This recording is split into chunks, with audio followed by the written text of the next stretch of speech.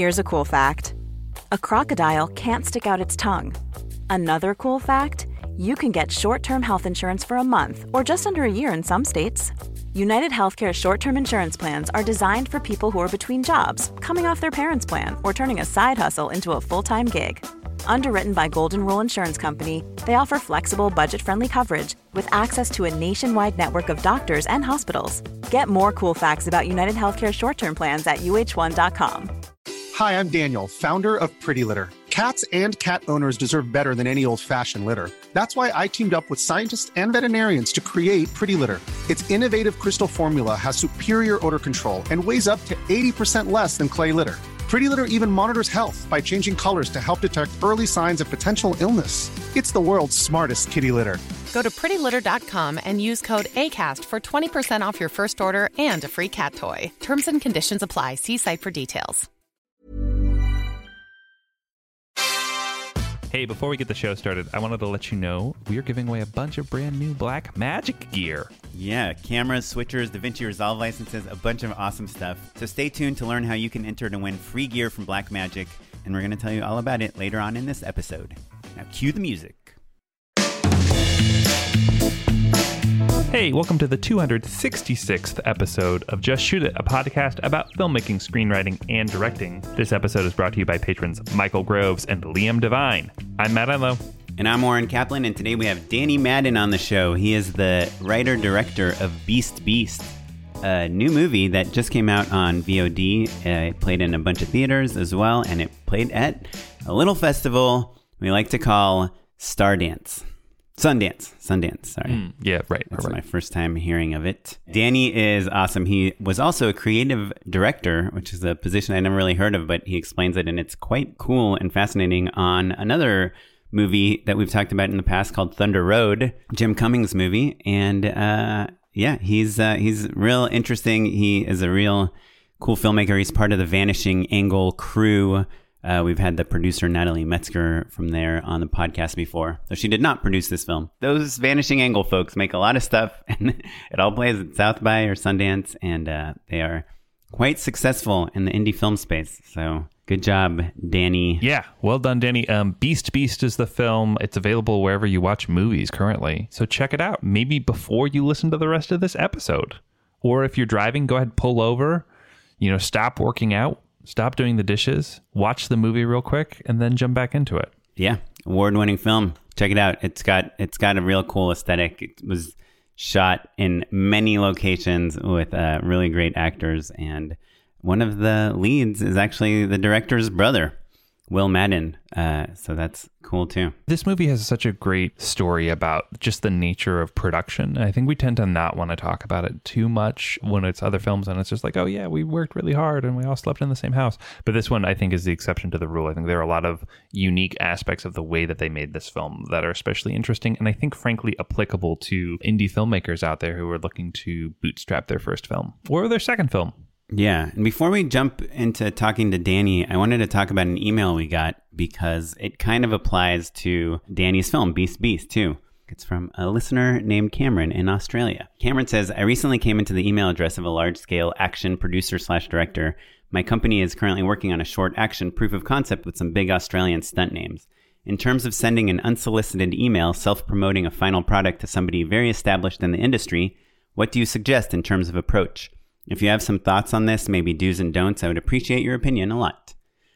So thanks, Cameron. Thanks for emailing us. Matt and I both have already responded to Cameron via email, but we thought this was a really interesting question because it's a super common topic, right? Like, Matt, between the two of us, I'm sure we have some very famous people's, or not famous necessarily, very powerful in Hollywood type people's email addresses and contact info. So I guess the short answer is, I personally, and I think, Matt, you agree, would not randomly email a powerful producer/director that I didn't know with my proof of concept short, mainly because it would A, probably be annoying to them, and B, they are probably not going to look at it. Yeah, I would agree. And even if they have like a famously open attitude about things, I think that's the case. And I want to put it the big caveat out there that, like, just because we were saying don't email a person whose email address you have does not mean that you can't get in front of them in other ways, or that it's a bad idea, or that you should play small or be timid in some way. So I want to make sure that that is clear. And I think we'll dig into the ways in which maybe you can sort of get the end result that Cameron is looking for with a little bit more of maneuvering or diplomacy or tact somehow, basically. Yeah, I think the easiest way you would contact this person with your proof of concept is however you got their email address. Maybe you were accidentally CC'd on an email or something.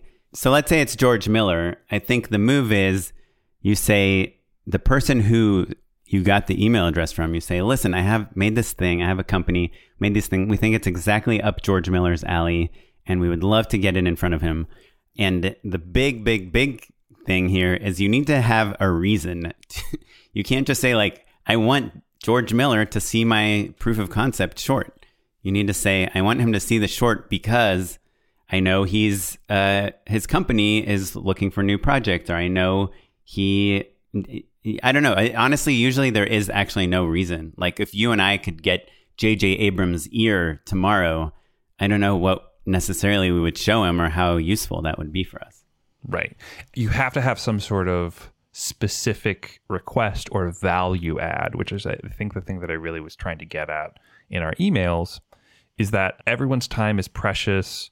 There's also a little bit of vulnerability in terms of like being emailed by a stranger when you're a person who's high profile and who, is vulnerable to lawsuits. If someone, comes out of the woodwork and says, hey, so-and-so stole my idea, I emailed them, this project 15 years ago. See, here's the email. I have proof. Like all of that stuff makes people a little anxious. And especially the higher profile you are, the more vulnerable you are to that, because people do like to pull that sort of stuff.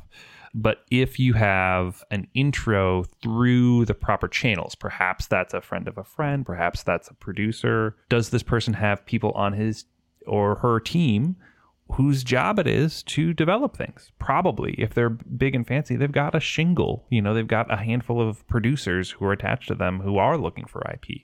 And so I think thinking that through is one thing. I think also having a third party, whether that's an agent or a manager or a producer, or, even maybe, the stunt performer or something like that, having somebody else say, hey, you got to check this out, just adds a level of credibility. Just someone vouching for you, I think, really goes a long way.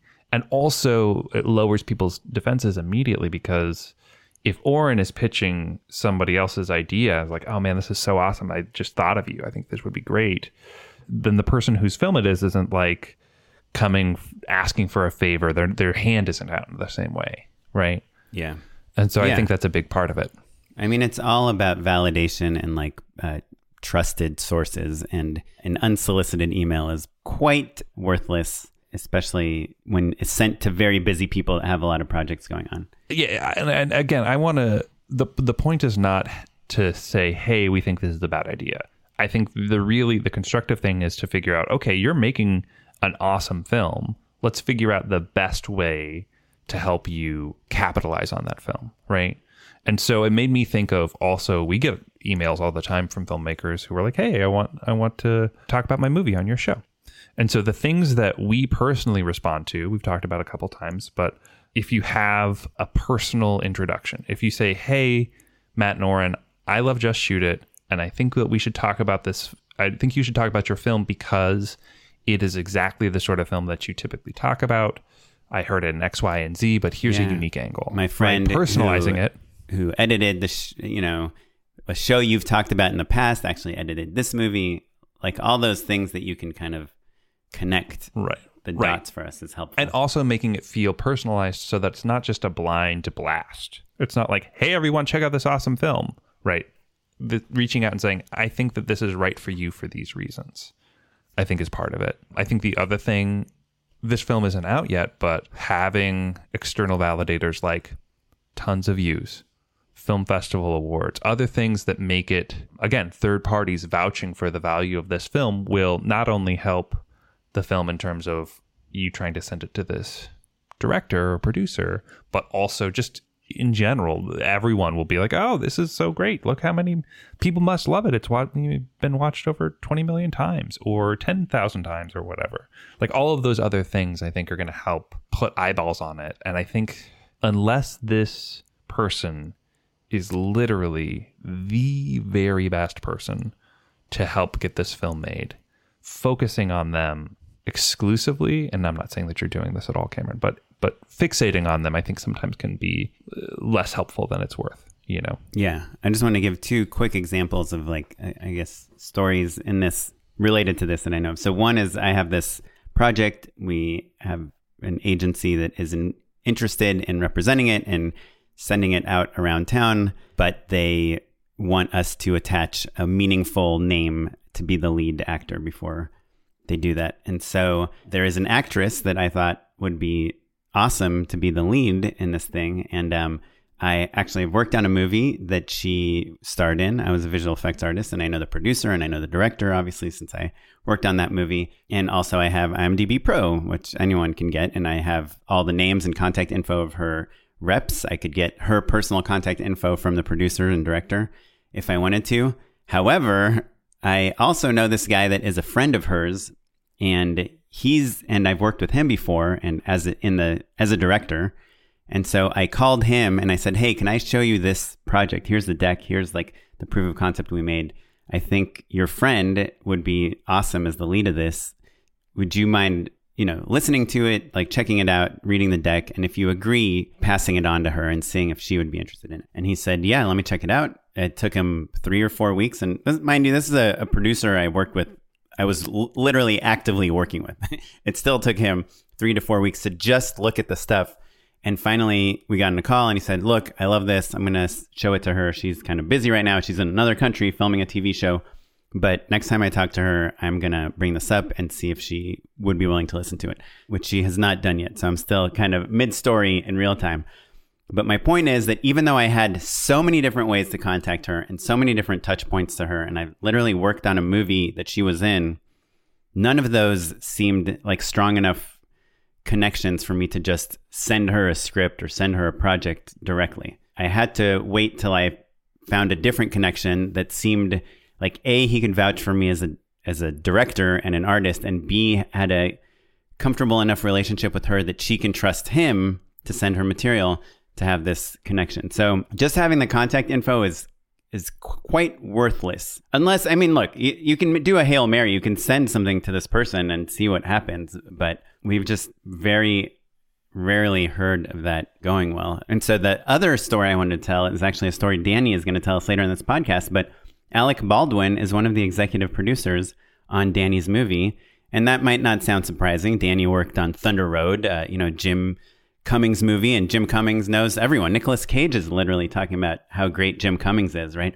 Between Jim and Danny and all the other people involved in Beast, they know, dozens or hundreds of very famous people that are very powerful in Hollywood. And if you take that one step further, like, friends of friends, the network is even larger. It's huge, right? Yes. But how did they get Alec Baldwin attached to Beast? Was it through Nicolas Cage? Was it through Jim Cummings? Was it through calling the top agent at CAA and talking to Steven Spielberg? No, it was by playing at South by Southwest, having their short picked as, I think, a staff pick, and then having a producer that works with Alec Baldwin happen to see that staff pick and contacting Danny saying, hey, this movie is really good. We'd love to talk to you about what's happening with it. And then they had a meeting, and just then Alec Baldwin came on to EP after, by the way, the train was already going, like the movie was already going to be made. Yeah. It's funny. I'm sitting at my desk right now, and I have one Post-it note on the wall behind my monitor, and otherwise the wall is blank. And it just says, who is this a win for? And that is the question that you kind of have to ask yourself anytime you're reaching out to people, right? Because unfortunately, bandwidth is scarce, and motivation is even more scarce. And so a high-powered person typically builds a scenario wherein they can take in new content and development projects, and otherwise their walls are up because they're busy focusing on their own stuff, right? Alec Baldwin is like, what's my next movie? How do I get things going? How do I stay relevant? All that stuff. All of the turmoil that we're all feeling all of the time, every other person is feeling, no matter how famous you are, right? Steven Spielberg is still cranking out movies trying to stay relevant, right? He's not worried about his mortgage in the same way, but that's the small difference. Wasting time playing Candy Crush on the toilet. I hate myself so much. But so to that end, development people, it's their job to discover new things. Like the point of discovering things and then bringing it to their bosses. That's who typically a great piece of IP is a win for, right? Because the people at the top are busy executing on the backlog of projects that they're already trying to push up the mountain. They're already in some stage of development. They've already put some money in or things like that. So looking for those other people who, having a awesome short film that they can show their boss, that's so much more powerful than basically anything else that you can do. So that's why like being friends with assistants who are trying to like prove themselves, that's the part of the networking and building a team of people that people sometimes overlook because they're looking at the top of the mountain when really you should be looking at that foundation because you're all going to rise together. Yeah, no, amen to that. Anyhow, we should get to Danny. Before we get to Danny, I want to remind people we have a Patreon page, patreon.com/justshootitpod. It's a place where you can give $1, $2, $4, $10 a month, maybe $20 a month to help support this podcast. If you feel like you are enjoying our guests, enjoying our opinions about filmmaking or our insight or our lack of insight, you just enjoy how wrong we are about things all the time and want us to keep doing it, then you can check it out. Patreon.com/justshootitpod. If you give us $10, even just for 1 month, we will send you a Just Shoot It Pod hat, which I owe 2 hats. I'm going to mail them this week. If you are interested in winning free stuff, Oren, did you know that if you go to Instagram.com/justshootitpod and just merely follow and like our account, you are not likely, but statistically more likely to win something free from Blackmagic. We just gave away a Blackmagic Pocket 4K camera. We gave away an ATEM switcher, which those switchers are pretty cool and pretty expensive. We're giving thousands of dollars away worth of stuff. This week we are giving away a Pro Resolve Studio account. So if you're a user of Resolve, if you are color grading things, you're ingesting things, even if you're at Resolve will edit things now. Dude, it even has, do you know about Fusion? They have like this built-in node-based VFX package that's kind of like Nuke-ish, if you're into After Effects and things like that is just built right into Resolve. So there's so many awesome things about it. It's pretty excellent, and you can get your own free copy of the pro version of Resolve. Again, thousands of dollars worth of stuff. If you go to Instagram.com/justshootitpod, take a look for the post that says like this post. And if you are following us and you like that post, you will automatically be entered. If you want to enter twice, you can tag a friend. It's a pretty cool way to get some free stuff. We are giving away more cameras and more gear in the future, so it's a pretty low cost investment. Yes, stay tuned. And with that, on with the show.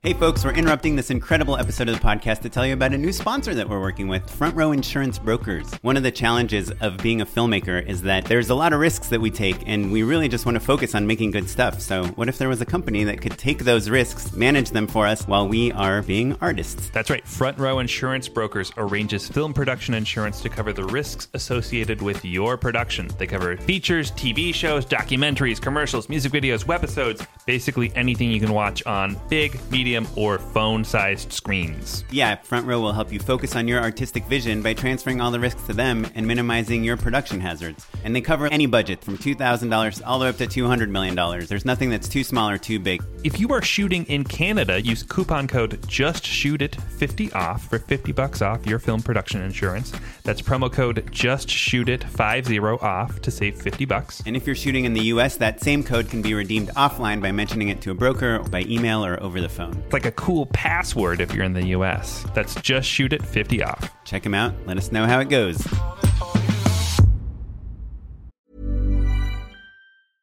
Hey, I'm Ryan Reynolds. At Mint Mobile, we like to do the opposite of what Big Wireless does. They charge you a lot, we charge you a little. So naturally, when they announced they'd be raising their prices due to inflation, we decided to deflate our prices due to not hating you. That's right. We're cutting the price of Mint Unlimited from $30 a month to just $15 a month. Give it a try at mintmobile.com/switch. $45 up front for 3 months plus taxes and fees. Promo rate for new customers for limited time. Unlimited more than 40 gigabytes per month. Slows full terms at mintmobile.com.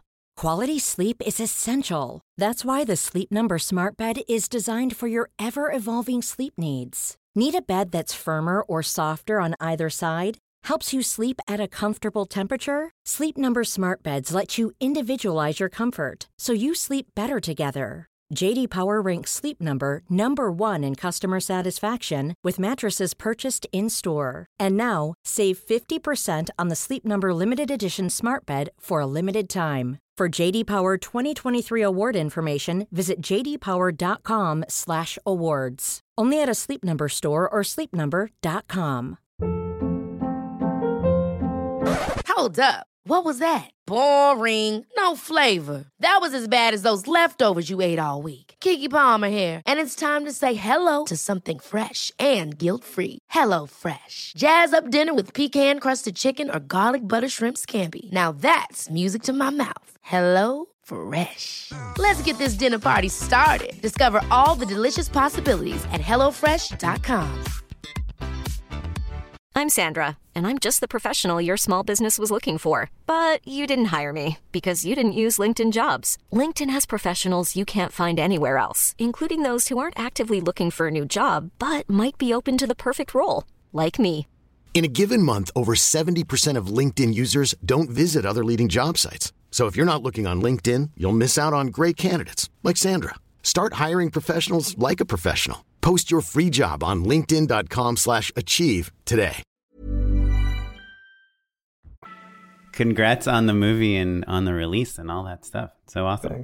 Thanks so much. Yeah, it feels good to, after this like particular pregnant pause. It feels so good to get it out. I feel like we had an extra incubation period. Yeah. It sounds like you're just making a lot of references to my wife. Yep. Any day now. Any day. Well, so tell us about Beast. How did it come to be? It's your first movie that you directed, right? Mm-hmm. First feature. Yeah. So we had made a short film in 2017 in the summer called Krista. My brother and I. And is he a filmmaker also? Co-wrote this. Will is an actor, but this was a movie that was sort of a love letter to theater and sort of like tapped into like our sort of shared experience with theater as well as his kind of further studies. And so we wrote this short film together. And did you guys grow up? Sorry, I've always dreamed of having a brother that would make movies with me, and I don't. Yeah. I have two brothers that don't want to make movies with me. Is that something you get like Duplass style? Like you guys grew up making? We did. I don't know exactly the Duplass style, but if the Duplass, if one of the older ones was looking at the younger one saying like, hey, you want to be in the movie? Like we need someone to like fall down this set of stairs. Like you get to be in the movie. And then he's like, sure, and then enough years of that kind of, filmmaking abuse like sets in, and then it's Stockholm syndrome, and then he wants to be an actor. And luckily he just, really has a natural talent for it. And then he did high school drama and then went on and did a conservatory program at Boston University. And oh, cool. Are you guys from Massachusetts? We are from Georgia. We grew up in Georgia. Oh, cool. Oh, yeah. We're boycotting you. Yeah. Well, there's plenty of good and bad anywhere you go, sure. I guess. I think Danny is as well. He's here in Los Angeles, so. I am here in Los Angeles now. You left Georgia. Yes. I've lived in a whole lot of places since Georgia 15 years ago. Well, so tell us a little bit about Beast just to kind of set the table here. Yeah, so the short film Krista is about this girl in her theater class kind of using a scene study as catharsis for trauma that happens in her life. And then through that process, we found Shirley Chen, lead actress, in an open call. We were filming at their high school, and she was very much like on the level of people we want to be working with, just like really that kind of dedication, that kind of like follow through, and just like bringing ideas, like variations to every take and pushing it. And was this a high school in LA? It is. It's called LACHSA. Okay, Los Angeles, so it's like a acting high school. Yeah. Yes, but exactly. It is important to note LACHSA, I believe, is a public school. Yes. So it's just like it's a feeder, but it's not like Crossroads. It's like a rich kid private school that but it's also like happens to OSHA, be right? The arts Orange focused. County High School for the Arts. And it's not like the lead actress from 8th grade that just like went to some random high school and like didn't even make Right. it No. into, like, Shirley moved down here from Washington when she was a kid with her mom, like to pursue acting. She had been professionally acting. Right. She had like 2 little spots on TV shows and then mostly just high school theater stuff. But she was just incredible. Just kind of like the spark is there. And so anyway, so we came out of that process feeling good, feeling like we had found a sort of filmmaking language that we liked. We liked the idea of this sort of kind of flashing back and like sort of weaving these experiences together, and what she was doing in the sort of documentary feeling of it. I do animation as well, so I come from a very storyboard centric kind of production method. So I really like to know the puzzle in previs, like just knowing how each shot kind of is going to connect into the next. So with Krista, it was sort of an experiment in this way of like, no, let's film it. Let's just have a rough idea of the shots we need. And yeah, so anyway, we felt good about Krista and then went off with the team to make Thunder Road down in Austin, Texas. Wait, so did anything happen with? So I was finishing Krista, and our team went to Austin, did Thunder Road. I creative directed Thunder Road, which is basically like Jim is on screen for almost every shot. So like you need someone on monitor kind of giving like notes to art and camera and kind of like throwing some performance suggestions in there. Wait, what is this? So Jim directed Thunder Road, but you are giving notes on art and camera and stuff from Well, I'm there to... Jim and I have been working together for like over a decade. So we know each other's tastes. We've always helped each other out. So when it came time for him to do his like first big feature, he wanted like a kind of trusting like director. Yeah, he needs somebody to make sure on the monitor. There's not a boom in the to be shot like or when whatever. we have 30 people standing around and he's got like water on him and shit, and they're like, do we reset or do we move on? And he looks through the crowd and I like give a thumbs up and it's like, okay, cool, we got like that's good. We're moving on, you know. So just but there's an AD as well, right? You're not like not an AD. We had an AD for a couple days of Thunder Road, but right. But the safe hands is what we're talking about, basically. Not unlike producers. Have you had that before, Matt? You're talking about it like it's such a standard thing. Oh no, it's not. I was about to elaborate. It's not a standard thing. But, as a producer, when my wife is directing, she's oftentimes in front of the camera as well. And so I will take on that role of just kind of like, you keep an eye on things, you can help say like, oh, I have a hunch of like, I think you're going to want it again. Or like, I think you've got it. Come take a look. Or, right. It is a very particular role that isn't especially defined, and I'm sure it's different for every yeah. So we just called it creative director was the term we came. It's director support. It's sort of like just making sure the ship is moving in the direction we want it to be. Right, and that can be in the form of a scriptee, or that can be in the form of a producer, that can be in the form of an AD. I think oftentimes, I definitely wasn't doing AD stuff though. Like we had that for a couple of days, and then our producers are really good at covering those things. So it was really just like as far as like the creative task of like what the direction of the movie is, like just helping Jim out with that. But are you doing stuff like? Sorry, we're digging in on this. I just find it fascinating. Like, how cool would it be if I was like on a commercial set and I had like a friend that I trusted just behind the monitor, like just helping me out? Well, but hold on. Yeah. But you have had that before, right? That is what like a creative director oftentimes does. They like swing by. They're like, oh, I like this, or oh, I think you need one more. Like when Blake from Sawhorse is on set. It's a similar sort of situation, wouldn't you say? Maybe Blake from Sawhorse, but most times the agency is like separated from the director. They're like in Video Village, their own village. You're doing your thing. The AD, you're like, are they good? Are we good to move on? Like, it's not like you have a buddy and you're like this mind meld creative, unit that's like doing cool things. And obviously Jim's acting too, so I get that. But is there a situation where you're like, Jim, you came off like a little mean in that, like maybe you want to try one just to have it that's like a little lighter? Yeah, like often it was like, oh yeah, that wasn't funny enough, and he'd be like, all right, and then we like turn it around and go, like that kind of stuff. But Ben, you guys know Ben Wiesner, producer of that, and he was our lead producer on Beast as well.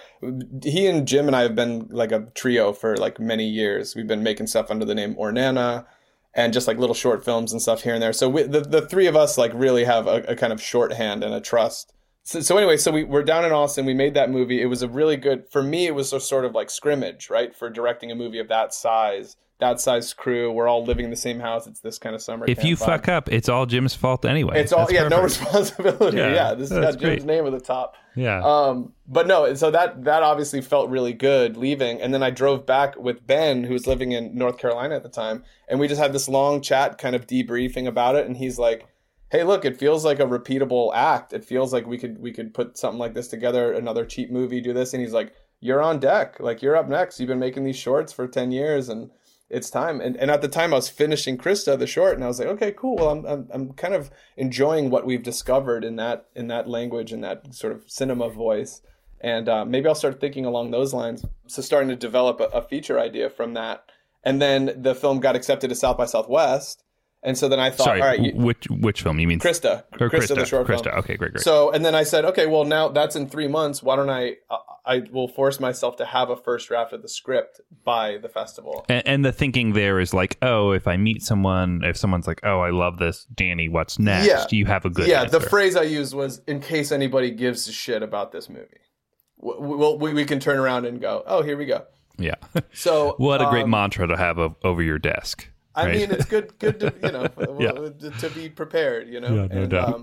Wait, and so just you've said a couple times like that you found this like new language or approach in Krista compared to your previous work. What is? Can you be more specific about? Just as far as like going in and allowing the actors to just like play and then capturing it, like having more of like a documentary feeling, like kind of long lens, a lot of foreground stuff happening, like allowing like a looseness and like a discovery element of it, and also not knowing exactly how it's going to edit together, which is typically the process for me. Like usually, like it's going to cut when she grabs this vase and throws it on the floor. We're going to cut to this, and then the feet are going to walk in, whatever. Yeah, but because like with animation and stuff over the years, that's always like made a lot of sense to me. Like that kind of holistic approach to like what cinematic.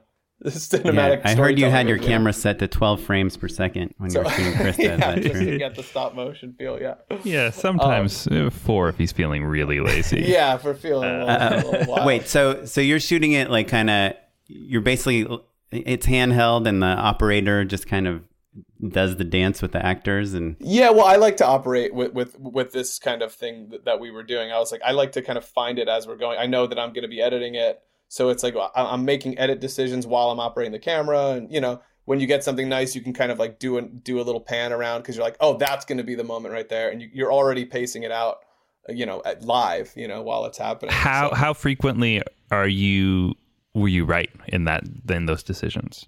Do you know what I mean? like, because I feel like so often I'll be on set and I'll be like, that's the take. Or like, we'll cut there. I don't need the end of it or whatever. And then in the edit, I'm like, God, why didn't I finish this strong? Interesting. I thought I was going to cut and then I didn't, and now I can't use this take, which I thought was perfect. You know what I mean? Did you find yourself in that situation or no? I don't know. I mean, that's always part of the process. You're always second guessing yourself or trying different things in post, or I feel like I am. But no, if something like really thrills me on the day, if we're getting the actor to go somewhere that I'm like, oh wow, something's really like breaking through. You know, there's something shining through here.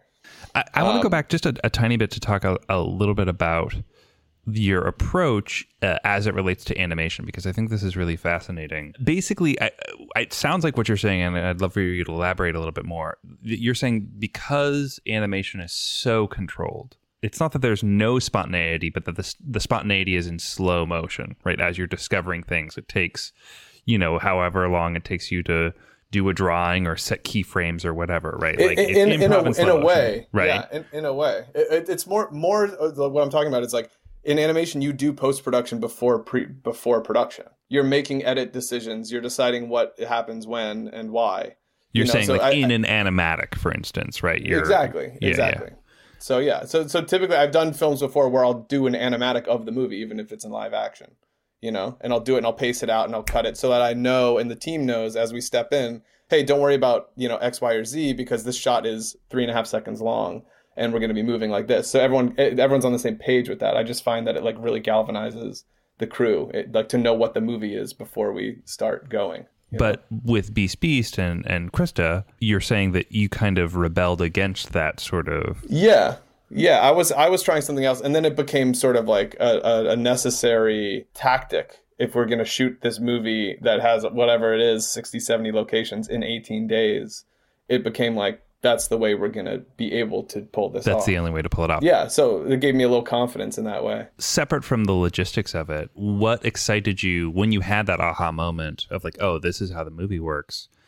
Was it freeing that you didn't have to worry about storyboarding every single beat? What, like, on an artistic level, what excited you about it? No, it was more kind of itchy on my like control freak personality. Like I would rather have those pre-thought things, because that's what I appreciate in film. I like a nice crafted sequence and where everything's deliberate and feels really good. But in this case in particular, it just felt like performances from young people who haven't been in a movie before, and like really like peeling back an authenticity in that experience. That's what was like the sort of goal for this one. That was the directive, you know. That's what we were going after. When you are operating, do you have a DP also? Yeah. Mm-hmm. And does your DP not care that you're operating? Well, it's a conversation. When it came to the feature, we had that conversation up front, you know, before we hired a DP. We brought in this guy, Christian Zuniga, and I said, hey, here's the short, you know, I operated most of it. And then he said, that's very cool. He goes, sometimes I like working with an operator so I can sit back on monitor and just focus on light and exposure and give composition notes and stuff like that. And I was like, great. But he's like, it's actually really a relief that you know exactly what you want. So now we're not dicking around all day, like, you know, searching for what the framing is and stuff. It's like, I just jump in there and I do the thing, and then, you know, our dear AC has to just kind of like keep up on all these long lens things where I'm going like, here's a fun little technical thing. I kept going beyond minimum focus, like getting too close to the actors with like an 80 millimeter lens. And so we had this code because we were just doing these long takes, just running, just to try and get these moments. And so our AC would spin the wheel back and forth to sort of click it as like a Morse code of like. So if I heard like the follow focus clicking, I knew I was too close, and then I would step back, and then this clicking would stop. So it was like it was a fun little like code there. But I think Christian really dug the idea of me, and he operated a lot of it too. There's a lot of one of the characters has a lot more controlled camera move stuff. It's a little bit more what that character is about, and so there's a little bit more dolly stuff, a little bit more kind of composed zoom things, and Christian operated a lot of that stuff because those sorts of things were less sort of discovery in the moment kind of scenes. You guys have a really unique way of making films. I mean, you're directing the director, you're operating the camera. Jim Cummings records the entire movie as a podcast before he shoots it. Well, yeah. Well. I mean, it's like what makes sense, and what also do we have the technology to do? We didn't slate on this movie. Because I was like, we're in the 21st century. We have a little magical box that you click on the camera and you clip to the sound guy and you sync by time code, by time of day. And I'm like, cool. Then you could do that. And if things get, you know, a little wonky in post, you can follow the waveforms, you know, you can lock things together. So I said, so what are we doing here with the slate? These people have never been on a film set before. It's really intimidating, and it takes them out of the moment to be doing these like, you know, all right, hold on everyone. All right, Mark, like scene one, you know, it's like it took them out of it. And I was like, I'd rather be right inside there pressing record with my thumb whenever we're ready to go. And then I can stop it and lean in and say, you know, and I think the crew got pretty energized on that. And again, like if any of them are listening and they're like, no, we hated that, then I'm sorry. But it maybe was an extra 20, 30 minutes on the end of the day for Mari Walker, who was our DIT sort of assistant editor, assembling it all and syncing it. But it's like, that makes more sense. And I had conversations with her about like, hey, look, 30 minutes on the end of your day is actually much better than like the accumulative like 15, 20 minutes that we would spend slating, you know? Yeah, I'm just picturing your conversation with the line producer at the end of the movie. You're like, okay, how much did we save by not getting that slate? Like, that was a $25 rental. Renting the slate, yeah. Well, and Danny, did you edit this one as well? So I did. We had a nice long, I like to take my time on the edits. We had a nice long process. I did the assembly in a few months. We brought in a filmmaker named David Brundage to help me for a few months, crack open some of the problem scenes and really bring a fresh perspective. Then it was back on my lap for a while, and then we brought in another filmmaker called Pete O's, who helped me kind of land the plane edit-wise and really help. My point being, it's kind of your problem organizationally. So right? Certainly. In terms of like, if there's no slate, it's a little hard to like maybe scrub through things, but the footage backwards and forwards anyway. And again, I'm like, we're here it today. This is what counts. That's great. And what did you do about sound? Was it sound just rolling the whole time? Yeah, sound. I mean, we had that conversation up front, and they were excited about this kind of different process. And I would just kind of give a wink to the boom op, and he was like, all right, yeah, we're going. And they just they kept extra organized with it, and they were just like kind of up for the challenge, And what camera were you shooting on? Alexa Mini. With zoom lenses or just with primes? No, primes. Yeah. And one camera. So back to, we have Krista, the short film. We're going to South by Southwest 2018 with a rough draft of Beast saying, if in case anyone gives a shit about it, we will say. And when you say we, it's the team. It's me, my brother, it's Jim, it's Ben. We kind of move as one, right? Mm-hmm. It's a swarm of vanishing angle folks. But you wrote the script. I did, yeah. So we do South by Southwest. Thunder Road premieres as well. It gets like the trophy, the big like prize, and then Krista also got a couple awards that night as well. So we were pretty like excited walking down the street afterward. Me, Jim, and Ben, and just kind of like shaking your trophies in the air. Definitely not. You lost a couple. You're like, it's fine. We've got extras.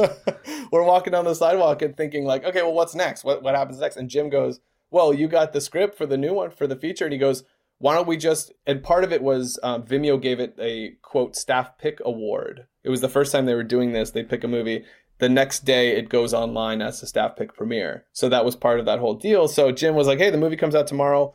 Why don't we do a Kickstarter tonight and get it live for when the movie comes out tomorrow at noon and announce the feature. And then we started laughing, of course. And then there was a silence for a couple steps. And we were like, shit, we're doing that tonight, aren't we? So, I mean, do you ever like think to yourself, like, I'm kind of tired right now. I don't want to just make a whole Kickstarter campaign. I thought we were just going to get a couple drinks at the Driscoll. Well, this is the thing is like when your high is like making things, it was like that was our way of celebrating, right? It was like it was take that energy and funnel it right into the next thing.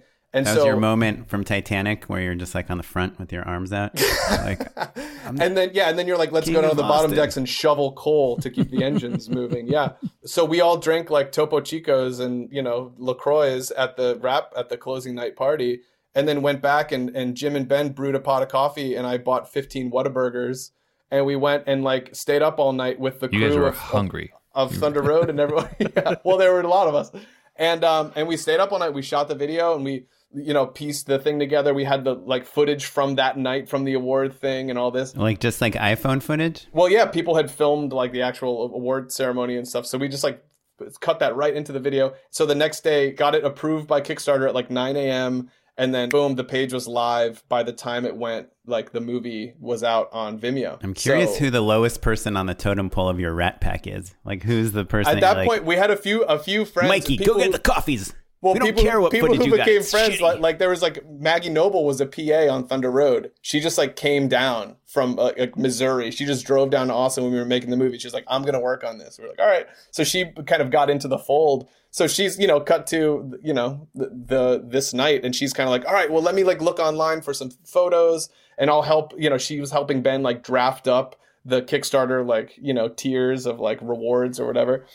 And so we stayed up, launched that. So basically announced the movie and said, we're asking for $10,000 for like pre-production funds. And just to announce the thing, make it real. And also maybe, build an email list, just kind of like, you've got like, how do you capitalize on the momentum of a Vimeo staff pick and all of this stuff, but not make it totally bonkers, right? Yeah, I love that. What did you end up ultimately raising? It was about $20,000 from a 10K kind of goal. So that was great, because then that meant this is real, and here we go. This is an important crowdfunding question. Ballpark, like what percentage of that money came from first degree connections, right? Like friends, family, people that basically, versus strangers. Yeah, I think that's usually the majority of it. But with something like this, Jim had this following, and Jim has the whole Twitter thing at this point.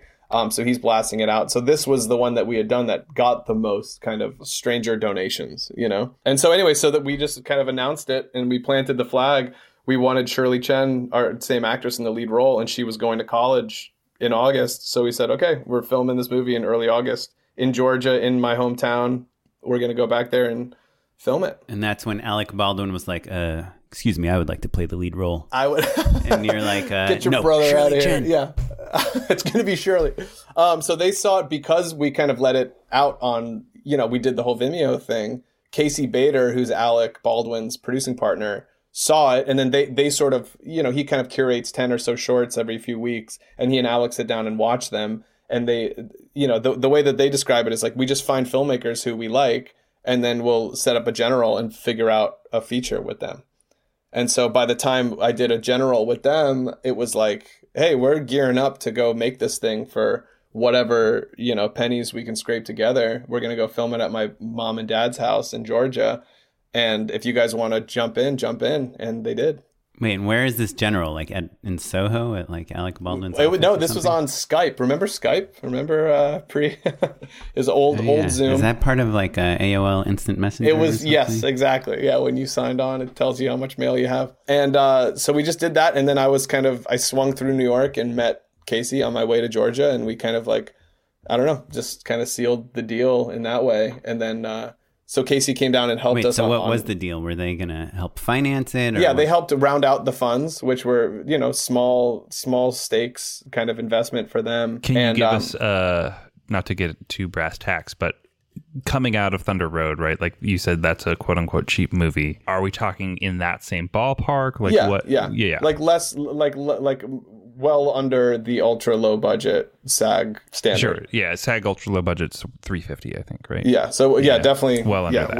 Well under that. So then they were on board, and that helped, that helped like the prestige, that helped. That was as we were crewing up in Atlanta, we were, that news broke, which was really nice. Cause it kind of, again, it just like that sort of thing gives people a little bit more faith in a project that is, being run by people that they like, probably haven't heard of, And so you're on this hot streak, you're traveling all over the country. How are you supporting yourself? Like, are you picking up side jobs? Is it savings? Like what? Because I think that's an important thing for people to understand, right? It's like, it's okay if your indie movies don't necessarily keep you afloat, or that they're long-term investments. Yeah. When that money does come in, it takes a while. Yeah, right? that was not the case here. Yeah. I mean, for me, I'm always, I do the math in my head about like payment on freelance stuff, like how that equates to time. If I take this sound design job, I can pay rent for 2.5 months. Or if I do this animation gig, that buys me 3 months, and so I'll do that. And then I'll wait, how many things do you do? Sound design, animation, directing, editing, creative directing, art department. I like art department a lot. I'll kind of like help friends, like people who have production designed like movies that I've directed. I'll be like, hey, if you ever need like an art PA or a set dresser or something, let me know. Cause I like to be on set and like, sometimes it's like really nice to go like scoop up $250 for a day of loading boxes and stuff. So yeah, rigging crew. Ever do like not so much. Not so much when you get like I've done I mean a little bit of everything for sure, but I tend to gravitate more towards like art department, sound, and animation. Gotcha. So you're just kind of like fielding those catch can, basically. And then those jobs come from, because I've just put a lot of work online over the years, and Vimeo has been really supportive of those, and so that work gets out, so people will reach out. Like the last freelance job I did like during the pandemic, it was like such a life raft for me to have the animation skill set, because then those things come in and then it's like, oh great, that's kind of helped climb out of the 1.5 years of post-production on Beast Beast that sort of like puts you into a certain amount of debt.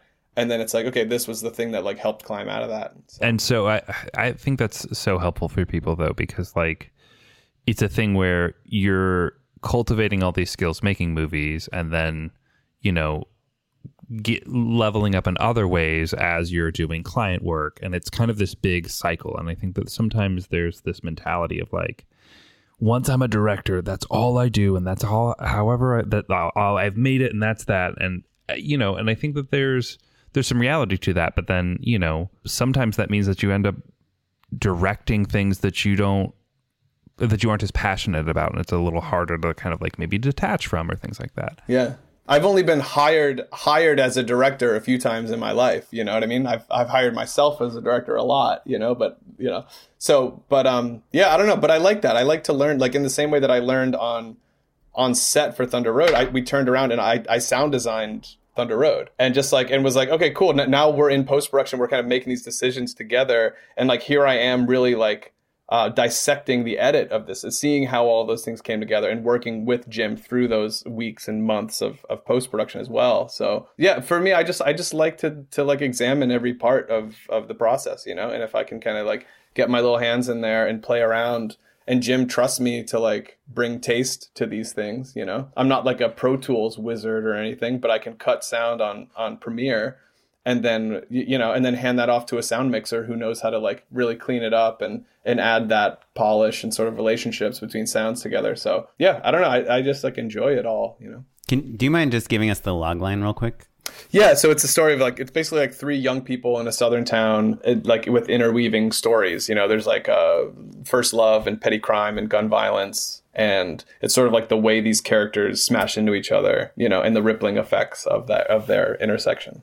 And where did you draw those from? Like, are they from personal experiences or people you know? Or yes, I mean some of it's thoughts and some of it's news articles or conversations I've had, or you know, or also like books. I'm a big John Steinbeck fan, so he has these books like, you know, Tortilla Flat and Cannery Row that are sort of setting based. It's like it's about this place, and then we learn about this place at this time through these vignettes of characters. So that's always something that has like inspired me a lot. I really enjoy stories like that. I'm curious, because you knew you had 3 months basically to write this script, did you find it easier to approach as like 3 different stories that yes, you kind of mashed together? And especially because I've never like finished a feature script before. So basically these 3 different storylines are like the bones of dead films from years gone by, you know? It's like, oh, I kind of wanted to make a movie about this kid or about this like kind of person's kind of wannabe like YouTube-y, influence-y, you know. It's like, well, let's kind of take a couple of those things and mash them together and see if they fit in the same world. Yeah, I love that. I think also part of what I think a creative process can be just like, oh, what are 2 disparate things that I'm obsessed with? What happens when I smush them together? What color does that become? You know? And you know what? I was very inspired. I don't think Shape of Water was like my favorite movie, but I was so inspired walking out of that theater thinking no one else would make that movie. That is very specifically like 4 or 5 things that this guy is obsessed with, and he somehow like smashed them all together, and only one person would make that movie, and that was a thrill, you know. I think to be fair, I made that movie, and yeah, it makes sense. No, I think Creature from the Black Lagoon is hornier than we realized. Is what I'm really saying. I think that it is kind of like it's quite like sexual. And about like predatory behavior and like forbidden fruit and all that stuff. I think that's the Black Lagoon. But as children just watching monster movies, I don't think you get that. Yeah, just like that felt very. The last time I watched Black Lagoon, I got real Jurassic Park feelings from it. Oh, interesting. I was like, oh yeah, like just the way it's kind of structured and the way it all kind of like plays out. And I was like, oh, okay. I see. It looks hard to swim in that suit. But there is like it's interesting what you're saying about how that is just such a specifically Guillermo del Toro type of film. Yeah. It's all those things that he's so interested in and has kind of mined. Yeah. And then you get cats. Something really unique, you know? He loves The Creature from the Black Lagoon rom-coms, but he hates cats. And anyway, enough riffing about a movie from a couple of years ago. But I do love that philosophy though, right? And so it sounds like there's a couple techniques that come up on the show over and over again. You gave yourself a deadline also, right? Like you had South by going. And then also, you know, you had accountability in that Kickstarter campaign, right? You're like, hey, everyone, I'm going to make a movie.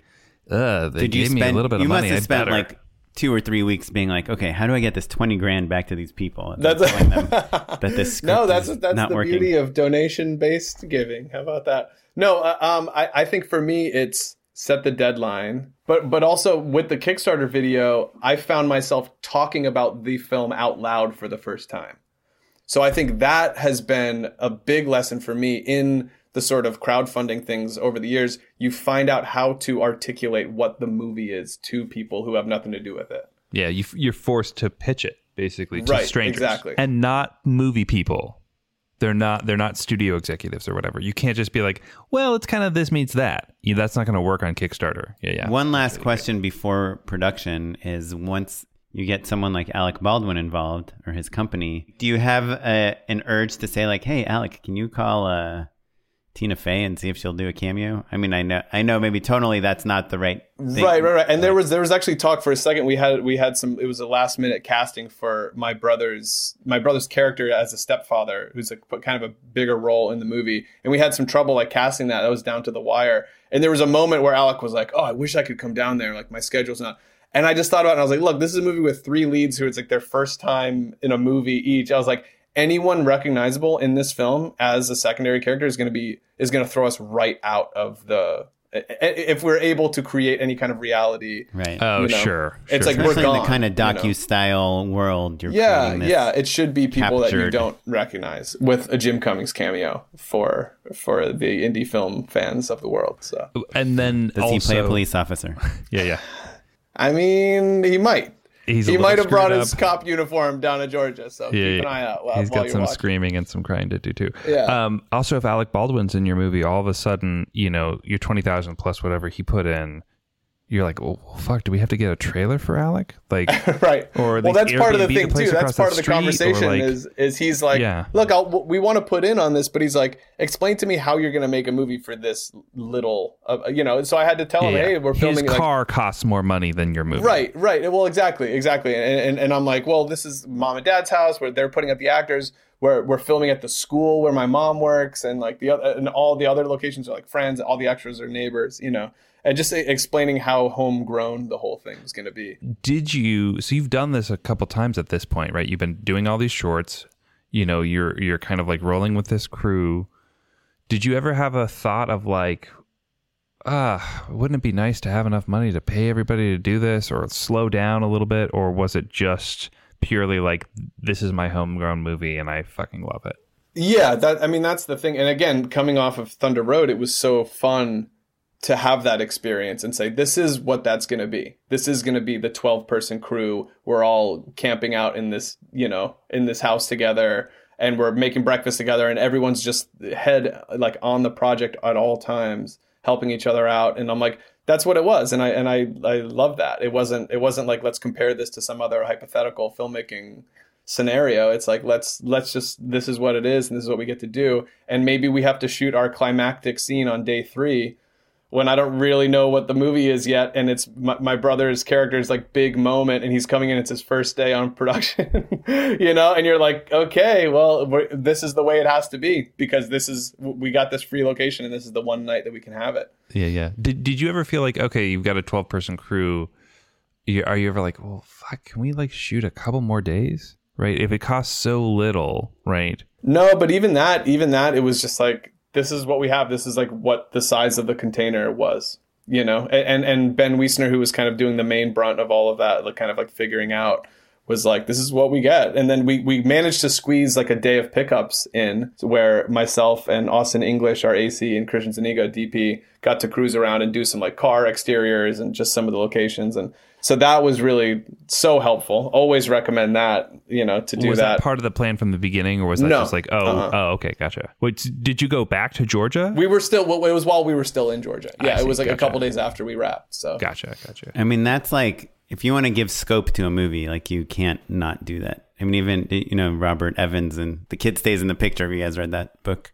He talks about, they did it for The Graduate. They're like, this movie sucks. And then they like sent like a B-roll unit to like Boston, wherever they shot that, and got a bunch of footage, and they're like, wow, Oscar winning. like literally, it like, there's a lot it's of how like you let nice a movie breathe. car driving up and down California and like moments like that. Yeah. If you're paying attention though, I feel like a couple times he's going the wrong way. Oh yeah, they flip the footage because he's no. He's going like, you just know, if like, oh, the ocean's on the left side. He's supposed to be going up to Northern California. Yeah. He's taking the 101. He's not going north. Yeah. But the shot is better that way. Interesting. Yeah. Something we hear all the time, actually not on this podcast, but from like kind of know-it-alls in our lives, is that if you want to... I'm right here, Oren. Oh, sorry. I forgot Matt was here. If you want to lower the budget, lower the number of locations. and you said you have like 60 locations. I'm one of those people that's like, give me as many locations and as many extras as possible. Like the exact opposite of what producers want. I think all three of us are on the same page, actually. Like, if you don't have any gear and you don't have any people, then like loading in and out shouldn't be as gnarly as when you've got a circus, you know? Where that really came from for me was I was deathly scared of having a movie that just like felt stale. There are so many movies that are working on this kind of micro budget where it's like, oh, you keep going back and the whole movie just takes place between like two locations. And I think it just makes me very tired in a way. And I'm like, okay, I understand, you know. So I think it's like maybe a chore to watch those movies. Yeah, so I'm like, maybe out of self-consciousness, I just kept writing all these new characters and different scenes and stuff, which then meant you have a day player coming in to play the principal, for example, and she's great, but you need to like teach her the tone of the movie, like, you know. And so that's a part of the process that you have to put in, as well as filming everything else that day. You know, you have to take that time to like let these people know what kind of movie they're in. You know, how do you do that? How do you teach someone the tone of the movie? Just conversations with them, and questions about like where a lot of people are used to doing television work and stuff like that, and then you can say, hey, look, this isn't quite that kind of feeling. Let's turn down the sort of like the laugh track doesn't go here. Yeah. So yeah, there's just different ways of finding it. But I think, I mean, actors are used to jumping in and out of different feelings like that. Yeah. You know? Well, let me ask though, because you said you've got so many characters and things, and this is just like, you know, it's such a perfect example of what I like to refer to as the hometown feature, right? The literally staying at your mom and dad's house. I think it's just like, it's such a smart way to jump into things. But oftentimes that means that you're casting people who this is maybe their first time in front of the camera. Maybe they've done community theater or they've always wanted to or something like that, but they're not. Yeah, but this is Atlanta, right? But also, Atlanta's got a pretty great scene. And there are a lot of people, there's this phenomenon of like, you know, quote, local casting, which means like, oh, you don't have to pay the extra thing to get them in. So we've had some actors from Tennessee, Virginia, Louisiana, who are, you know, quote, Atlanta locals, because they can come up and crash with a friend while they're filming. So they put their name in, so it's not extra cost for the production. So we had a few people who I found out way after. A couple of our actors flew from LA and came out. So they didn't make any money because they flew out from LA to day play on this movie and then flew back. It was basically the price of the ticket, but they were like, it was worth it to like be in the movie for the second. Great credit, you know, and stuff. So. Yeah, I did a commercial a while ago where that was the case, actually, and we were like, oh yeah, where do you live or whatever, and he was like, Nashville, and we were like, wait, what? We are not in Nashville, this is far. Yeah, I love that. So, but yeah, that's the trick. If you grow up in a marketplace where there's a ton of actors, then it's a lot easier to kind of dial people. Well, that wasn't the marketplace when I was growing up. We were the weird kids who made movies, and now we went back into part of the hometown thing is producer Ben talked to the school board, and there was a woman who's kind of running the arts program, and he basically bartered us to use the school. We filmed 4 full days in the school with auditorium, cafeteria, hallways, all that, exteriors, in exchange for a day of classes that my brother and I would teach after we wrapped. So we went around and taught, like, you know, the middle school where my mom works. We taught a few classes there, and then went back to our high school and taught classes there where kids, there's a screenwriting course, there's an animation course, all these things that we were the weirdos in high school, whenever that was, like 15 years ago. And now it's like, that's commonplace because the industry moved in and all their parents work in it. And there's like, people see it as job potential now. And then at the end they go, we were just kidding. You didn't have to teach those classes. Yeah. You could just use the school. It's no big deal. Yeah, Danny, we watched your movies actually, and you're not allowed around. You can't kids. Be around. Yeah. This is not good. No, so that was really cool. But that definitely, that's a great move for any kind of, the hometown movie, as you say, like just going around it and doing that. And there was one day there's a police kind of crime scene moment, and we had a couple of those, you know, black collared shirts that say police on it. And so I ran around. It was one of our off days. We were just filming it with like a handy cam to kind of mimic like news footage.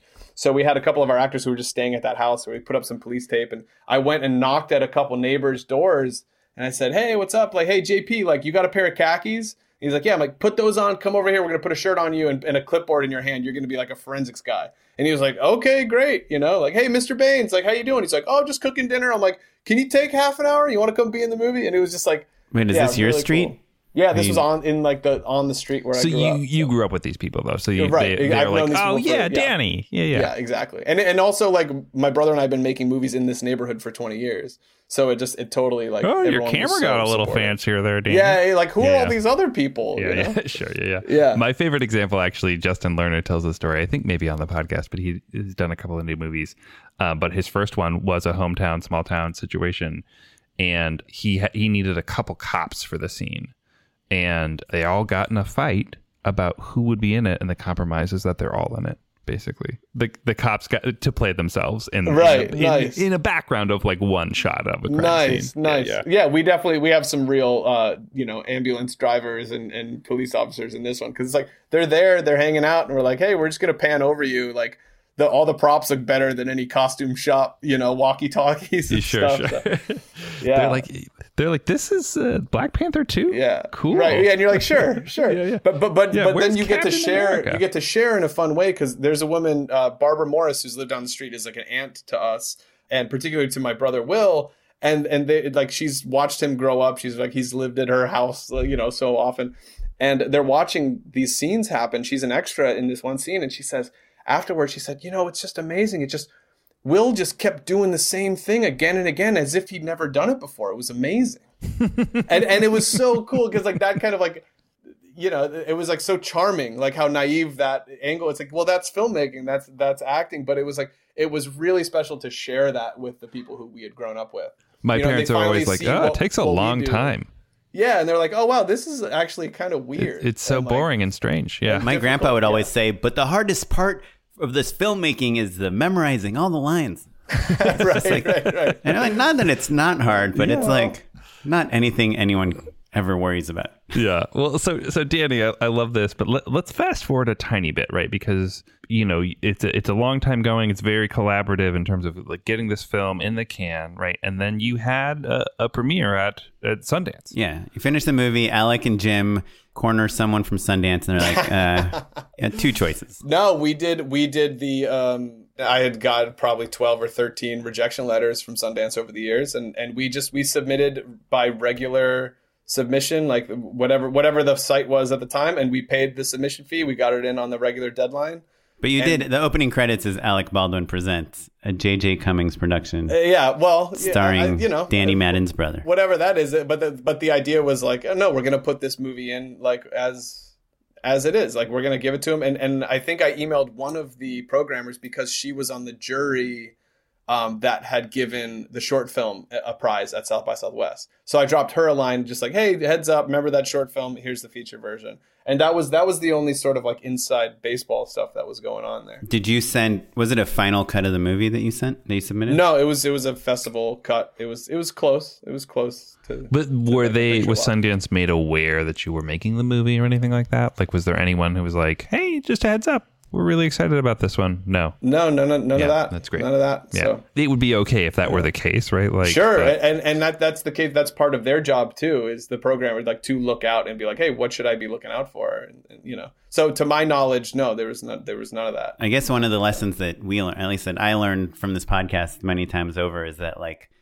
this person that's like got their feature into South by Southwest has been going to South by for like 5 years and has gotten to know the people, and that there is like a culture of like filmmakers investing in the festivals, that is helpful, not only because they become friendly with the programmers, but also because they get a much better understanding of what kind of film gets into these festivals, So we're saying there's nothing bad about, no, for sure, knowing the festival circuit. Yeah. Which, but just I just say that not as like some kind of weird street cred thing, but just as like a factual thing, because I know a lot of people say like, oh yeah, Jim has worked on this movie, so you must have had a shoe in. Sure, at the secret meeting that everybody has, right? Yeah. Like, yeah. No, obviously I was joking. I didn't mean to take anything away but from just the movie. But again, like just in the spirit of kind of like clarity, like some people say like, how do I get my movie in? And I just say, hey, look, we just did it. Go by regular thing, and if you have work that someone on the team has noticed before, then reach out. But yeah, it's funny because it's not rocket science that like if you're a programmer, you're watching multiple movies a day, right? So getting an email from a person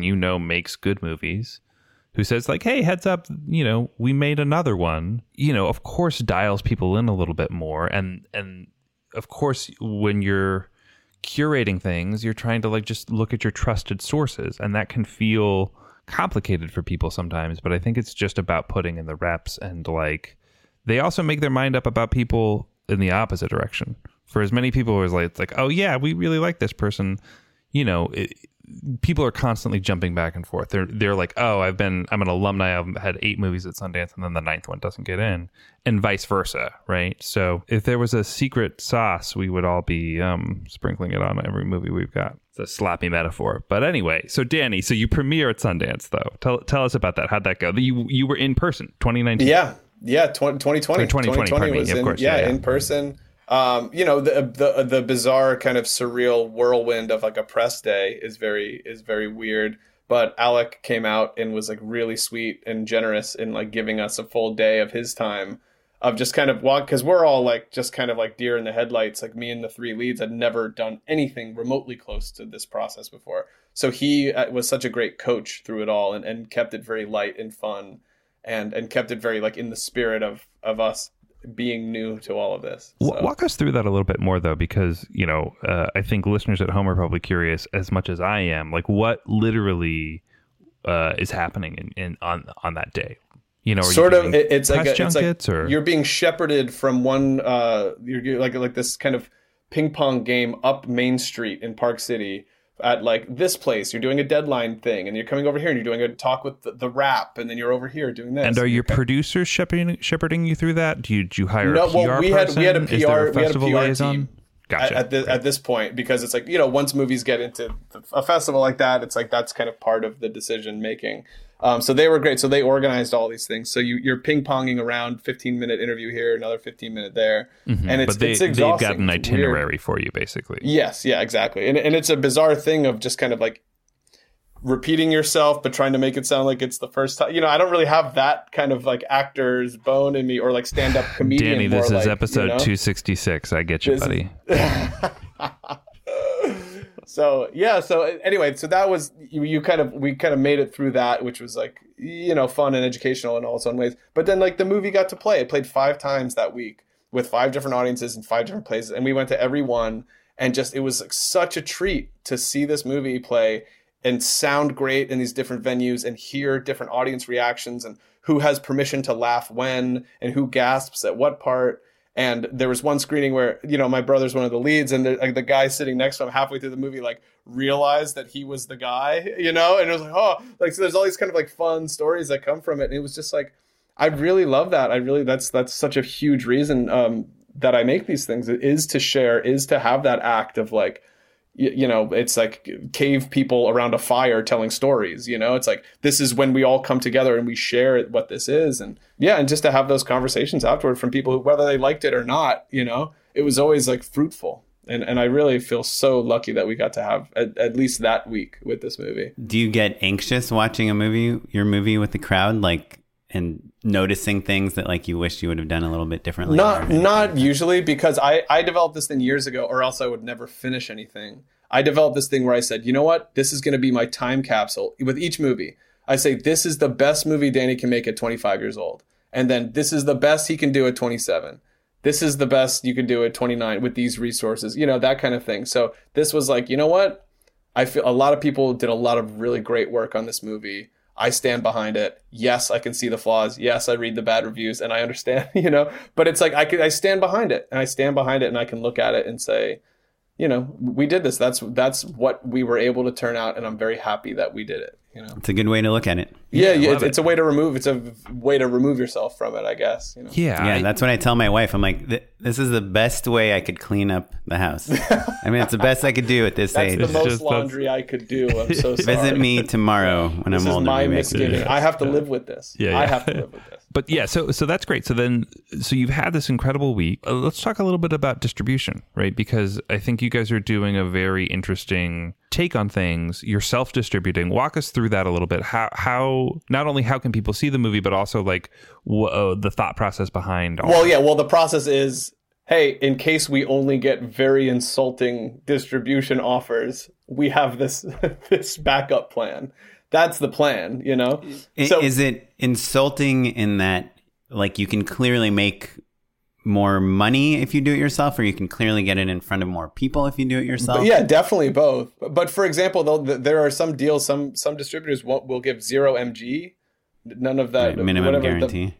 And so you're coming in, they're not giving you anything, even though you've made a movie for a small amount of money, you still want to return the investment for the people who put in, comparatively small investments, but these are still people who, and then it's like, okay, so now you're going to do that, and then you're going to take half of everything we have, and in a time when like indie theatrical distribution is so weak anyway, so we could actually get the movie in more theaters through emails and through friends we've made at different film societies all over the country or in places around the world. And so I think it's a special case with Vanishing Angle because they have blazed the trail with Thunder Road of like, hey, we did this, we kind of created these like kind of fan bases and all these different things. So if we're going to open in Cleveland, if we're going to open in Houston, we have people who are going to show up there, Charleston, and it's like people will go because the film played at the festival there and people will champion it. And so that's part of the bummer about the 2020 thing with this movie is this movie's about to play South by Southwest and then that closes, which of course has other bummers associated because that's kind of the festival that raised me in a way. They've programmed a lot of shorts that I'd made over the years. And I was so excited to finally it's a homecoming. Bring a feature there. Anyway, so that festival still happened, just it was all virtual, right? Not quite. Like 2020, it was a weird thing. You could opt in to have your movie on Amazon for a second. It was this weird thing, and nobody knew if that was going to like screw up any kind of like other for a feature, especially. It was in the beginning of all this, we were all scrambling, but because Maureen Barucha's movie, right, Golden Arm, but I think it's a similar situation where because they were going online, they didn't want to. I don't want to speak for they didn't want to screw up like potential deals films, later on. So my understanding is most of the movies that opted into that Amazon thing were international films that it wouldn't affect them one way or the other, or their film had already premiered the year before internationally. So anyway, whatever that circumstance was, we ended up not doing it. But you really realize because the film had also been accepted to like 20 or 30 other festivals already. For the beginning part of the year, spilling into the fall and stuff. And it was like, so this was going to do a big run. And in that way, you are creating these sort of like fan bases, these champions for the movie around the country, around the world. You're maybe getting an email list going or at least some notoriety. All of that. Absolutely. And were you planning to travel with the film to all That's of them? That's all I wanted to do after a year of sitting at my like hot laptop on my desk in my bedroom, cutting this thing, I wonder how much of a COVID denier getting into South by Southwest makes you. You're like, it's not that bad. Come on, guys. Bad. Let's just hold our breaths and watch these movies.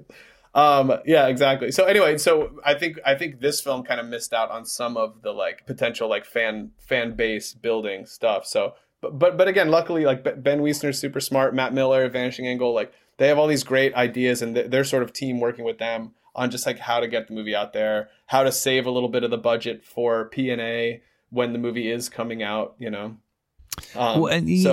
interesting because I'm realizing now that it's a tiny bit of a misnomer to say that you're quote unquote self-distributing, because oftentimes I think people think of that as a purely DIY situation where someone's like, okay, I'm going to like figure out how to do some Facebook ads and like get people to download it on VOD, and that's going to be how I do it. Right. But it's really that Vanishing Angle is. Vanishing Angle has your learned how to distribute movies, and they're doing that. That's mainly kind of like Ben Wiesner's load to bear. But he's doing it, and he's doing a great job of it, and really getting it out there. And so I think this movie, luckily, fortunately, like is going to have like a pretty nice little life to it, regardless of everything. So can you tell us what the distribution plan is? Yeah, so it's been playing like currently this is April, what is today, the 20th, and so it's playing in different about 9 or 10 theaters around the country, most of which are like Alamo draft houses. So they've been super supportive. Got like Alamo's got like the Alamo on Demand sort of. It's also doing a virtual screening at Alamo on Demand, but it's playing physically in different places. Yeah, oftentimes those deals are kind of part and parcel. Like it's the same group of people that you're talking about. Right, exactly. Yeah. So it's doing that, and then it'll be playing April 30th. It starts at Laemmle, North Hollywood in Los Angeles, and it'll do a week there. and then it'll be on demand May 4th on wherever you can rent movies and transactional, right? Yeah, Vudu, iTunes, Amazon, all that stuff. So because you're still playing on multiple screens and things like that, how do the deals work, I guess, is maybe a better question. Like, are you getting a slice of the box office? Is there I think it splits. I think it splits. My understanding is it splits the box office. So is there a P&A requirement? Oftentimes, like sometimes people will be like, okay, yeah, you can, we'll play you, but you've got to commit X number of dollars. Just shoot it at least 2 times. Yeah, right. Right. I'm not sure exactly. I do know that in this case, Alamo Drafthouse has been like a real champion of this project. They put it at the top of their monthly newsletter this month, and like have been really great about getting the word out about it. And we're also doing other like virtual screenings around the country at like, cool little art cinemas in different cities. And I think we're just going kind of halfsies on the tickets there. And so I guess I'm curious just about you and your career, especially after Sundance. I mean, obviously you've had these like all these staff picks, you've worked on these award-winning films, and now you have your first feature premiere at Sundance. You get to be on the prestigious podcast hosted by Matt and myself. Oh yeah, this is the peak right here. This is it. Like, but plus COVID, plus distribution, and kind of figuring out how to get this movie out into the world. Like, are you in a position where studios are coming to you, or people are asking you for new scripts, or how? You did it, but when Krista happened, you got this lesson like, oh, we got to trade on this momentum, write a feature, do the Kickstarter. What's the next momentum building thing that you've done for you, Danny Madden? Well, if you go to kickstarter.com/heydanny, just kickstart my rent. Check it out. Like, come on in. No, I the sort of classic thing that came from the Sundance is I got representation off of that. So I'm repped by UTA now. I had managers from before from some of the shorts. So that has been nice, because then that kind of led to all these like fun, the general meetings, they call it like the water bottle tour around Hollywood. So you go and you have all those, which is great. I like those things. I like to learn about the way these things get put together. And is that still a Skype thing, or have you gone on to Zoom? It was, well, that was like kind of through February and into March. That was nice. But then it started to transition in person into Zoom. This is like early 2020. You're like, I've got my own Fiji now. I have to go and to then Costco. I'm just refilling this with tap water. I'm good right now. And so and I think that's been nice, because then you do get that sort of like, hey, send me some scripts, and you get to do those things, and you get to play around and do some like little pitches and stuff. So I've been sort of like doing like what I think of as sort of like the Hollywood flirt. It's like there's no real expectation that it's gonna like want to date me or anything, but I'm like, this is fun, let's kind of like, I'll play like this. And then in the meantime, I'm kind of like conjuring up new ideas, the things that I could write myself. And it's also nice to be reading other scripts just to know what's out there, kind of the bar, where the bar is. So you're getting other scripts sent to you to just direct. Right. Like open directing assignment, like scripts, like bought by different production companies and things like that. And sniffing around for directors. That's awesome. And so, is there any pressure for your next script to be also this like kind of big successful Sundance type of movie? I don't know. Pressure has always been like felt like a healthy thing for me. Very early on, I had a very bizarre, I didn't know anything about the internet, and like the first movie I made out of film school went and kind of did a viral thing on Vimeo. And then suddenly there is that pressure. This is just like, oh, this is some dumb thing I made with my brother like back home. What's it called? It's called Notes on Biology. It's like a little animated thing. A kid in class kind of starts doodling and it comes to life. And it like, kind of bloomed with all of these like just more like astronomical numbers than I would ever expect. And then it's like, okay. And then suddenly everyone's like, ooh, what's your follow up to that? And then I was like, ooh, okay, I kind of ran away from that for a second. But then I was like, oh, that's kind of fun though. That's a fun thing to have, because I definitely do that to myself anyway. I'm always trying to kind of push and try something different and like push myself. And so I don't know. I think I like to operate under some kind of pressure. That's good. I have the opposite effect where I'm like, I just, nothing I make will be good. So might as well just eat some more chips. I love chips. But so let me ask though, Danny, in terms of like, you're flirting with Hollywood, right? But it sounds like you're still kind of thinking of writing things as well. Like, will there come a time where you'll just kind of decide like, oh, I'm going to just keep kickstarting things, or like, what do you want next, I guess? Well, when I say flirting, I guess if I elaborate on that a little bit, it just means like it's expectationless. I'm taking these meetings, I'm doing these things. I'm even doing some pitches. People are like, hey, what do you think about a movie like this? And I'm like, give me a few weeks and I'll come back and I'll pitch something, just because like I think that's fun. Like I'm having fun with that process. Like I live with my brother who's in the other room doing like 2 or 3, 4 auditions every week. He pours himself into this thing. He memorizes these lines. He films take after take. He picks it. These are like, in my opinion, he's doing like these great performances and setting them off. And then you have to like throw the sides in the garbage and forget you ever did it. So I'm pretty inspired by that process. I think as people who are not actors kind of get a little spoiled with like, no, but this is my idea and this is my thing that I have to do. And like, so I think coming at it with this, like, no, let's like play around with this. Let's see. I don't expect anyone to be like, hey, congratulations, kid. You had one movie playing at this one festival and like, here's the keys to the castle, which has happened a couple times. I think there's a myth around that, Sure. Well, and I guess that's what I'm getting at, right? Is like, not that someone couldn't give you the keys to the castle, but you strike me as the sort of person who's like, well, no, I'm just going to go make my own castle. Sure. Right. And I'd be lying if I said I wasn't like super inspired by like the Robert Altmans of the world and those kinds of like, hey, let's just like figure this out, Maybe I'll do a movie with famous people and it costs this much money, or maybe I'll turn around and just do this little thing. And so I get inspired from all directions, all kinds of artists and stuff. So, an ideal for me is to be able to kind of like toggle between the two worlds and play and learn and let each one influence the other. And Soderbergh style. Well, exactly. Soderbergh's a great example of that. I do think so. I had a friend that had a movie at Sundance, and I would see him approach actors and crew and things like that. And he wouldn't even say that he had like a Sundance film. They'd see his bio, or someone else would be like, oh, he had a Sundance film.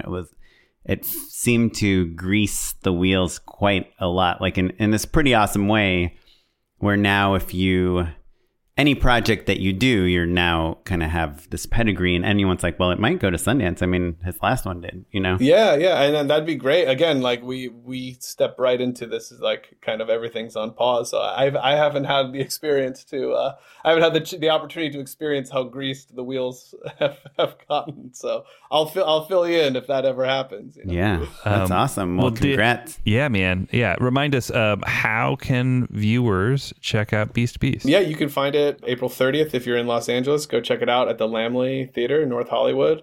It'll be playing there for like a week. Question: Can you eat popcorn in the theater when it's playing? I think if you're a sneaky one, yeah. No, I don't know. I think so. Yeah, sure. But yeah, May 4th is sort of the big release. That's where it's going to be available on all the sort of VOD platforms, and wherever you rent and buy movies, it'll be there. May the 4th.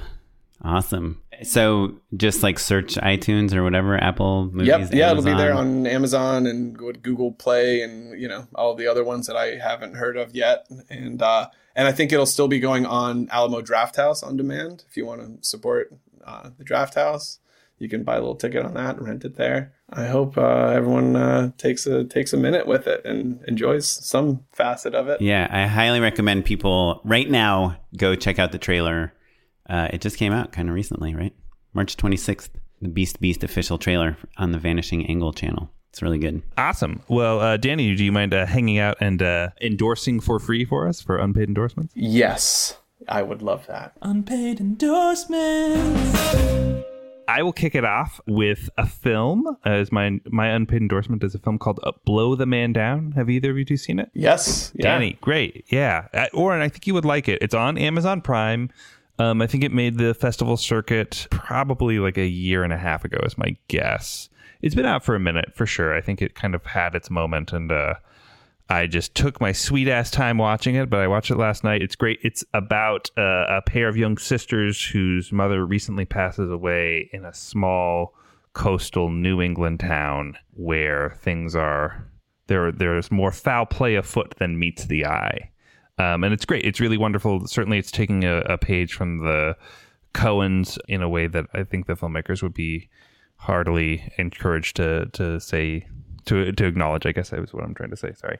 That they certainly would acknowledge. But it's really fun. It's really stylized in a way that's great, but also has, some nice authentic moments. And I think the thing that really I was the most excited about it is that, like, I think that independent film lately, I've been a little frustrated when it feels like an indie movie. Do you know what I mean? There's something alive about it in a way that's really fun. And I like it when people are embracing genre or style or just trying something new and not just trying to deliver what you think a quote unquote indie movie is supposed to look and feel like. Because I think that in the same way that Hollywood movies have become too single note lately, I think indie movies can oftentimes fall into that same sort of category. And so Blow the Man Down surprises you in a lot of fun ways, but also is still a traditional, fun, weird movie at the same time. So it was great. And where did you watch this? It's on weird Amazon streaming Prime. Service, It's an Amazon original, isn't it? Yeah. I had a couple buddies who worked on that movie. Brian McComber did the music, and Bridget Savage Cole is one of the co-directors of it. I think co-writers. Do you know her? Yeah. Mm-hmm. I think it was written and co-directed by the same. Yeah, and it's a first feature as well. Yeah. Yeah. I mean, incredible. It's always, so awesome. You always got to cheer. You got to cheer for that. It's a really fun movie. So, well, Danny, what you got, sir? Well, I am currently rereading Deliverance, which is the James Dickey novel that the film is based on. It's James Dickey's first novel. He's poet, very, very accomplished poet, and this was his first stab at a novel. And it is the favorite book of Ben Wiesner, who I've been talking about the whole episode, producer man extraordinaire. And it's the kind of book that, like, I'm a pretty slow reader, but it's like you start going and it just tips and it's done in 3 or 4 days. You just can't stop. It's like such an incredible read and such a beautiful kind of companion piece for the movie when you watch the movie, because the book's written in the first person and you like really get into the headspace of the character who John Voight plays in the movie. But I really recommend reading this one because it'll go so fast, and then watching the movie and kind of having some fun comparing that adaptation. Awesome. That sounds great. Deliverance. That's awesome. Yeah, Deliverance. Yeah, there you go. The new novel from 1970 or whatever that came out. Yeah. Okay. Kaplan, what you got, buddy? I have 3 mediocre endorsements. Be really fast. The first one, you guys have an iPhone 11 or 12? I got a 10. Nah, I'm way back. I'm like a 6 or something. So the 6 is the perfect phone. Okay, well, I have the perfect phone. Yeah. So in the recent from the 6, I'm not joking. iPhone Pros, they come with this charger, a USB-C charger, and it charges much faster than the old charger, the USB-A chargers. And I've discovered that you can use that charger if you want like a tiny charger for your laptop. Fires? You can start a fire with that charger. You can start. You connect it to a pair of glasses, one lens. No, you can just connect a USB-C cable to it. It's like small. It's like almost the size of like the regular white block iPhone charger you get, and it has a USB port. You can connect it to your laptop and charge your laptop. And my biggest issue with these Apple chargers are they're just like so gigantic to fit in your backpack. Wait, you're saying that basically a phone charger, the same form factor as your phone charger, can charge your laptop? Yeah, it's like I'm showing you guys. It's not this size, but it's like about this size. I mean, maybe it's actually smaller than this. Yeah, you could kind of keep it in your pocket if you were. You could fit it in your pocket. Yeah. It would be uncomfortable. Somebody, if your girlfriend might think or boyfriend might think you're about to propose to them, because it's probably about the size of. Okay, yeah. So that's what happened with me. That's the tip that comes with the endorsement. But another piece of advice: if you're going to propose to someone, like on a walk on the beach or something, there's no reason you have to take the whole ring box. Just take the ring. Because I'm too neurotic. You take the ring box, and everyone. I would lose the ring. They can tell from a mile away, like, is that a ring box in your pocket? Or are you just about to propose to me? Which I guess the answer would be yes to both of those. But so this iPhone charger, it probably only works. We use it for my wife's laptop, which is like an older MacBook, not a Pro. So it's tiny. It's like 11 inches or something, and it charges that just fine. So, but it may explode on a larger. Yeah, I mean it's exploded a couple times. Keep that. Your battery is just slowly expanding. So the second thing is we're trying to lease another car, and you guys know about Lease Hacker, LeaseHackr. there's ways to hack to get a good price on a lease in this place, Lease Hacker. If you're thinking of leasing a car, if you have your own S Corp or LLC or something, I mean, you do, Matt. You can write off, if you lease a car, you can write off the whole thing. You also, in California, you only pay tax on the lease amount. You don't pay tax on the entire amount of the value of the vehicle. So there's some various money savings that I won't bore Danny with at this point. But Lease Hacker kind of helps outline all of those. Is that what you're saying? Yeah. Well, you see what deals people post, like the deals they got, and then you can just say, hey, look, this lady got this deal. Can you give me that same deal? You go to like the Subaru dealer. And the crazy thing is, I think a lot of people know this, but the deals on the like luxury brands, BMW, Audi, and Mercedes are way better. You can get like an Audi or Mercedes for the exact same price as like a Toyota or a Subaru because of the way leases work and the amount of money that the cars are worth after the lease ends. So it's I don't know. If you are into cars at all and want to lease one, you should check out leasehacker.com on how to get a good deal. And then the last thing is just a trick I came up with my daughter tonight, which is like if you have kids and they want really expensive things, just choose a few important things to them and explain to them that you will have to sell those things in order to get this expensive thing that they want, and they will quickly not want that expensive thing. I can't believe it took me 5 years to realize that. Wait, my daughter. so what were you threatening to sell? Well, Winter, let's go to the pawn shop and bring the dogs. I feel like people are going to think I'm a jerk, but I own a few DSLR. I have a 5D Mark III and a Sony A7S, whatever. But she doesn't care about that camera. No, I can take some good photos of my daughter, but there's this photographer at the school that's like, hey, for $80 or something, we'll take a picture of your kid, and then you can pay us for every print or something. I mean, just some absurd amount of money to get photos of your kid at school. So absurd that of the 14 kids in her class, only 4 parents opted into this thing. And today she comes crying. She's like, I was so mad at you, Dad, because my friend got her photo taken. She said it was so fun and I wanted to do it. And the teacher said that you didn't want me to do it. And I was so angry at you. And I was like, listen, Winter, it's very expensive. If we sell your favorite doll, she has this like motor-powered Mercedes car. If you go to my Instagram, you can see a video of it. And she's like, well, what if I give away this keychain? I was like, Winter, you need to sell it like 400 of these keychains in order to get the money for this thing. Why don't we just sell your brand new bed that has a slide on it, the bunk bed? She's like, well, no, I need the bunk bed. So anyway, at the end, she's like, fine, I guess I don't need. I was like, yeah, I was also thinking of going to Disneyland, but instead of that, I guess we can give you 4 minutes with this photographer, which, by the way, I can take photos of you too. I have 1 million amazing photos of you. Right. So now I'm going to spend like $380 on Disneyland to save $80. Yeah. Great. Well, awesome. So that's it. If we want to find out more about you, Danny, are you on Instagram, Twitter, or anything? Instagram. I started doing Instagram for as like a portfolio thing. It's Stuff by Danny. Ooh, I love that. Is it? That's Danny. What it is. That's the thesis, and that's what I use it for. So I started it with just to help promote the movie and. Yeah. And Beast, wherever you download movies, basically. Check that out. And then if you want to see other older shorts, exactly. The older shorts you can find on Vimeo, vimeo.com/Ornana, ORNANA, like an orange and a banana put together. That's the name that I kind of have always made things under with my friends. I love I was secretly looking around at some of the Ornana shorts while we were talking. I love that. The sand one. Yep, Confusion Through Sand. Yeah, I mean, incredible work. You hand drew all that? Yeah, that was all markers on recycled paper. Wow.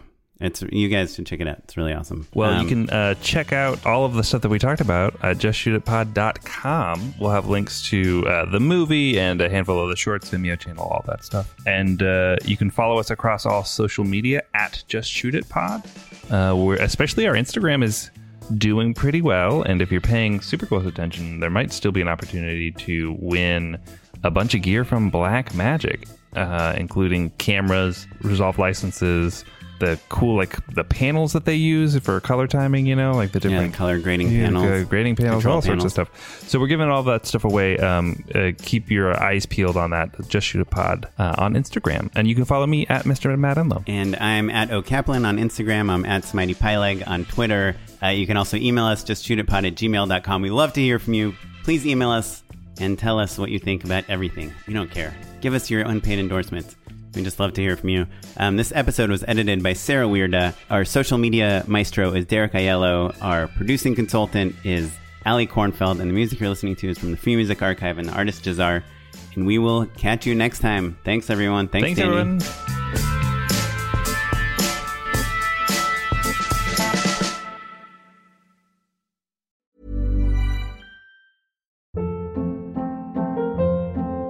Hold up. What was that? Boring. No flavor. That was as bad as those leftovers you ate all week. Keke Palmer here. And it's time to say hello to something fresh and guilt-free. Hello Fresh. Jazz up dinner with pecan-crusted chicken or garlic butter shrimp scampi. Now that's music to my mouth. Hello Fresh. Let's get this dinner party started. Discover all the delicious possibilities at HelloFresh.com.